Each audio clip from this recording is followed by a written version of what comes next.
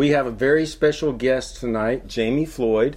Yay! Hello, Songtown. Thanks for having me. We're excited to have Jamie and share her story because, like you, she's been working at this a long time, and she had early success and bits and pieces of success, and she's worked her tail off and got some exciting things happening now, all the way to song The Blade, title track from a Grammy-nominated album. And so just to kind of get started, you grew up in a musical family. I did. They were from New York, and they moved down to Florida. And you started performing when you were 2?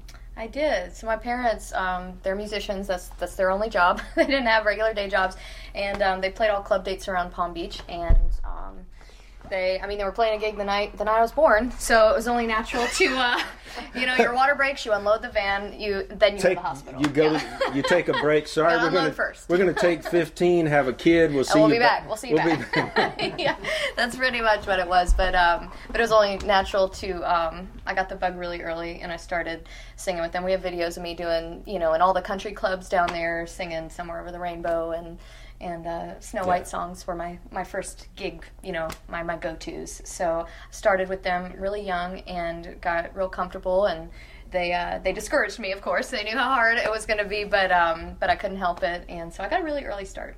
Wow. Yeah. You were telling us that on and off over the years you have had publishing deals, but you have worked like 16 years in the food industry. I have. To pay the bills in between those. Yeah, it was, at least for me, it was the most effective way to make money. It was the most effective use of my time because I could ask off. I could leave the job there. I didn't have to take it home with me. I could ask off for shows, and during the day, my days were free to write. Right. So I just packed in as much as I possibly could, and I've lived in Nashville So you wrote all day, and then you would work in the evenings. Right. I would, that's my life for the past, at least 10 years was the same grind. Like I would leave the house at 9, write till 3 or 4 whenever I had to be in at work, and then work for 10 hours, and just do it every day. And I got used to it, but it really makes you concentrate the songs down and make sure you're using your time really wisely, because it becomes that much more valuable, and that's kind of what ended up happening. And I did have publishing deals in between. Some of them paid me to where one of them paid me to where I got to quit for a little while, but the rest I had to keep working. And then a few years ago, I was about to sign a publishing deal again, and I decided not to, and I decided to see what would happen if I did it myself, because I had made so many connections here, and I had really developed my co-writing relationships, and I thought, what'll happen if I just take hold and take control of my career and just follow my heart and see what happens. And I have had more happen since then than I did in all my publishing deals combined doing it. I want to hear more about this transition into all this good stuff you're having, but can we hear you play a song Sure. first? Yes, you can. Grab this. Since we are a music community, I always like to play some music. Of course, yeah. Of course. I guess since we're talking about it, I can play The Blade. This song is so let's talk about how that came about, and then you can play it. So I got kind of frustrated, and even though I had walked away from that deal, I just knew in my gut it wasn't right. So kind of a no deal is better than a deal that's not right for you. So I was just kind of frustrated, and I felt like I was forgotten by the industry. I felt like, man, I put in all this time, and nothing's happening. We can all relate. Yeah, and I just was really, kind of brokenhearted and a little bit down, and I've always had a fire. I just am that way, and I've always known that this is what I was supposed to do, and I was just frustrated that nobody else knew it yet, and so I started booking co-writes, of course myself, which I've done over the years anyway, but I was just being real strategic about it, and Mark Beeson and Alan Shamblin, the three of us, I had written with Mark alone, I had written with Alan alone, but we hadn't written all three together, and Mark suggested, hey, why don't you me and Alan get together? And we got together about a month and a half after I walked away from the publishing deal, when I had gone back to work full-time, and so I was exhausted, and I was just... I was getting ready to see if the decision I had made was correct. I'd chosen this path, and there was no going back. And see, that's That's very important. I tell people that all the time, is that if there's a way to retreat, then it's very hard to succeed. Yeah, there was no but plan B. You burned that bridge. You gave up that publishing deal, just like you gave up that pop record deal. Yeah. You said and you went forward, and that's what it takes a lot of times. Yeah, it would have been easy, and I would be lying if I told you that there were days where I questioned myself, or when my family was like, how could you turn down a record deal, you know? Are you crazy? And I knew I wasn't crazy, even though there were other people who thought I was. All along, I always was very heart-centered, and I paid attention to my gut, and I have never done anything that I knew to be wrong in a business sense, and that has saved me from a lot of situations, even though they looked really great, you know? I've just always had the ability to walk away when I've needed to, and that served me better than anything. But all so of that you got to together say, with Mark Beeson and Alan. Got together with them, and the Blade, we had started on a different song, as sometimes that happens when you get in a new scenario with people. We just started on something, and Alan mentioned that he had seen a sermon where the preacher said, and sometimes in life you catch it by the handle and sometimes you catch it by the blade. And he was like, something called the Blade, and Mark and I were like, huh. And we kind of beat around the bush for a few rights. That day I had to go to work, so we had to leave, but we had the idea. And then the next time came back, and we took forever just to get the hook. So the rest of the song was very quick, but the hook, we went around fighting about, how the hook was going to be. You caught it by the handle, then you catch it by the blade, or I catch it by, all these different things. But then when we got it so you actually looked at it from a lot of different angles. The different perspectives. Because we often talk about, Jonathan's in the audience here, and we talk about how your first way you think of it is not always the best way. Right. So sometimes you have to keep digging and digging. Oh, we dug so far. I mean, that was the most of our work. We spent hours and hours and hours on how that should be said. And then when we got it to say, you caught it by the handle and I caught it by the blade, immediately we knew it was about love immediately. And then the whole thing came, and I had to go to work that night. And when we finished it, we were all like, we were all just kind of looking at each other like, what just happened to us? And I remember going to work and showing the lyric to one of my coworkers, and they were like, you did that before you got here. What is this? And everybody was freaking out when I'd show it to them. And I was It's almost like when you tap into that vein when it's right, and you tap into that vein, it just, everything opens up. Yeah, and that's what happened. That song changed my life. I mean, Ashley Monroe cut it last minute for her record, and then Vince Gill and Justin Niebank produced it, and right when we got in the studio with them to get to hear it, they tell us right before they press play, they're like, and by the way, Miranda Lambert's singing all the backgrounds. And it was pretty amazing. And then we found out that it was the only song that Ashley didn't write on her record. Wow. And she made it the title of the record. Oh, and you were saying this earlier when we were talking, we were saying how if you'd had a publisher, he would have been saying, okay, right, this is a ballad. This is a ballad. It's never going to get cut. It's also absolutely never going to get cut if you don't write it with the artist. Outside cuts are almost impossible. So this was my song where it was a sad, sad song. It was a ballad. It was not written by the artist. And, it was the only outside cut on the whole record. And it was the title. Right. That's not supposed to happen. They'll all tell you that. And I was like, no, it's the song did that. Right. The song if made you're that not happen. going to write up-tempo positive radio, you better write something that can be considered song of the year. Right. And I just you have to go for it. You do. You have to go for it. You have to fully commit, and some people wouldn't even write that title because it's too sad, and I've never subscribed to that, and it's led me in the right direction. Yeah. So this changed my life, and I was the Grammy-nominated waitress. This made me change me from a waitress to a Grammy-nominated waitress. I'm going to get in the audience on this one. Oh, okay. All right. Well, I will sit here, get situated. All right, here we go. So this is the Blade.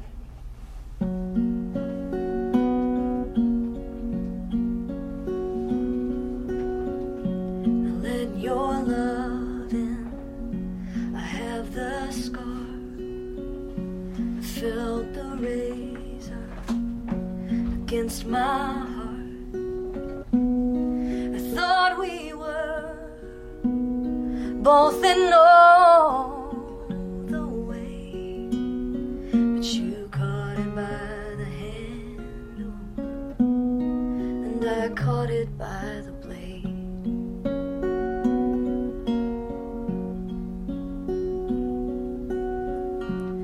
You said goodbye is not the end, and if you need me, I'm still your friend.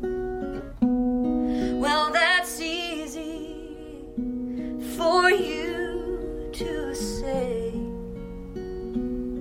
'cause you caught it by the handle, baby, and I caught it by the blade.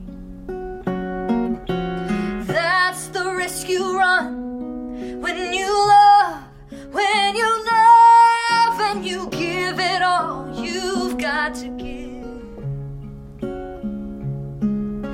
Knowing all along there's a chance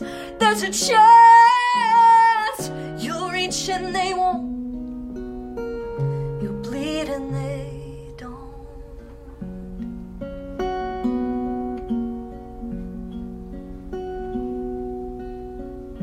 For you it's over, for me it's not. I kept trying, just stopped. Now I know how you can sound so brave. You caught it by the handle, baby, and I caught it by the blade. Oh, that's the risk you run when you love, and you give it all you've gotta give. Yeah, knowing all along there's a chance you'll reach and they won't, you'll bleed and they don't.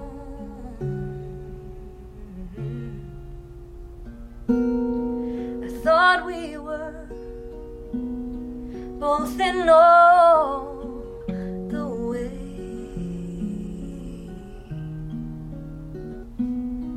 but you caught it by the handle, and I caught it by the blade.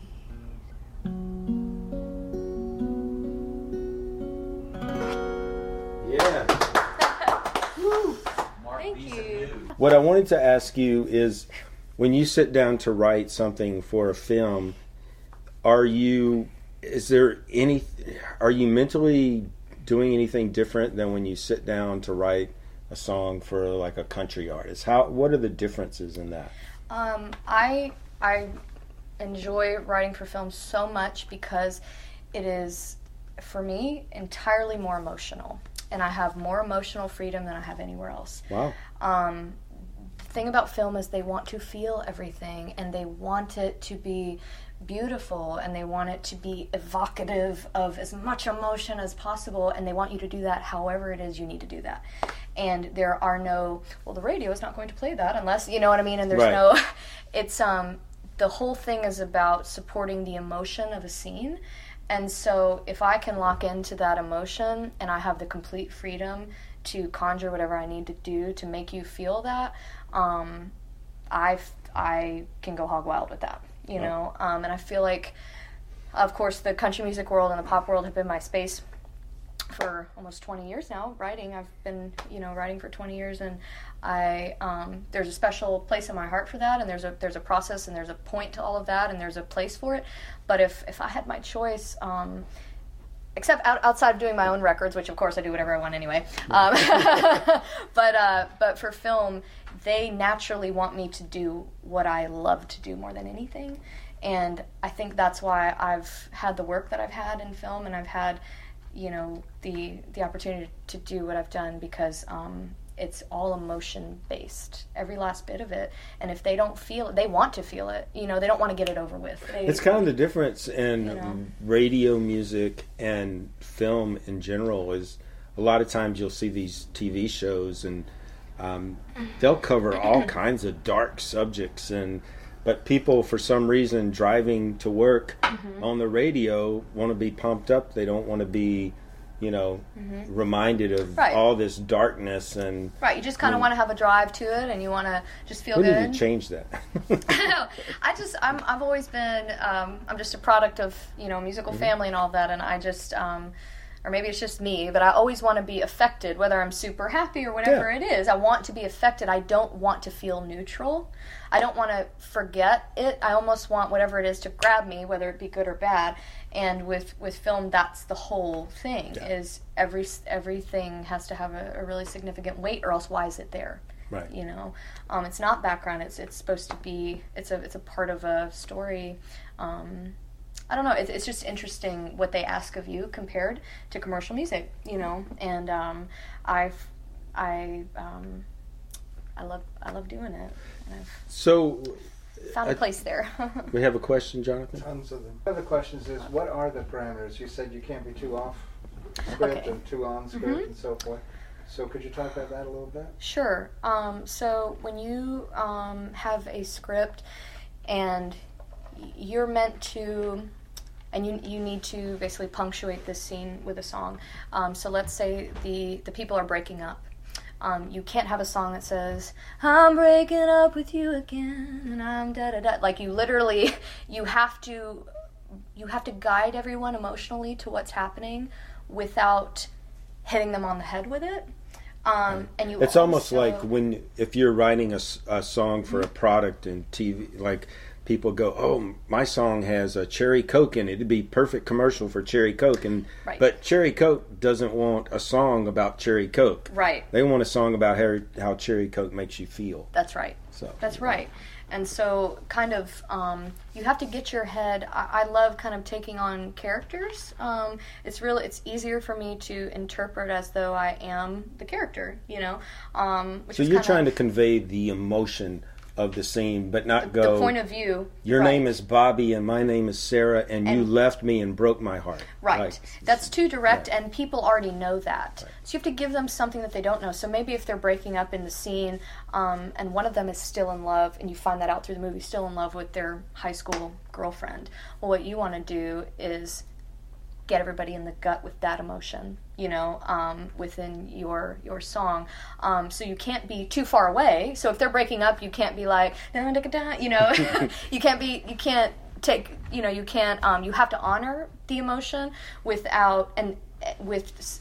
and set it up where people can read between the lines. So all the film songs are about what have you put between the lines, because that's what they want. Show them without telling them, kind of right. thing. And that is true, within commercial music as well. But film, you have more of a freedom because you already have an emotional layout in front of you, which I love, because half the puzzle's already there, and I'm like, oh, this piece is going to fit here. Right. This piece is going to fit with a country song, you have to lay the story out so they know what in the heck is going on. And in film, it's laid out for you already. In film, you know the story, so you can probably lean more to the emotion side of it and really get them emotionally. Yeah, you don't have to do that part of the process. Right. The fact that you don't have to come up with the scenario, that the scenario is there for you, you have the freedom to just emotionally explore it from the very first second. And especially if you get to read the whole script, you get the big picture, and it's just, for me, I am able to invest and lock in pretty quick to that, just because I think as songwriters we all have a certain level of empathy and sensitivity, and I have always, for better or for worse, been really sensitive. So I've used that, for good and not evil, and just tried to make it work for me, All right, we have Sweetwater, our sponsor, to thank for today. We love those guys. Thank you very much. Yeah. Down below we have show notes. We have books that you can check out. Check out Songtown. We have a community, thousands of people worldwide that collaborate together. We help you level up your skills, help you write better. And when your songs are ready, we can help you connect to the industry. So check it out.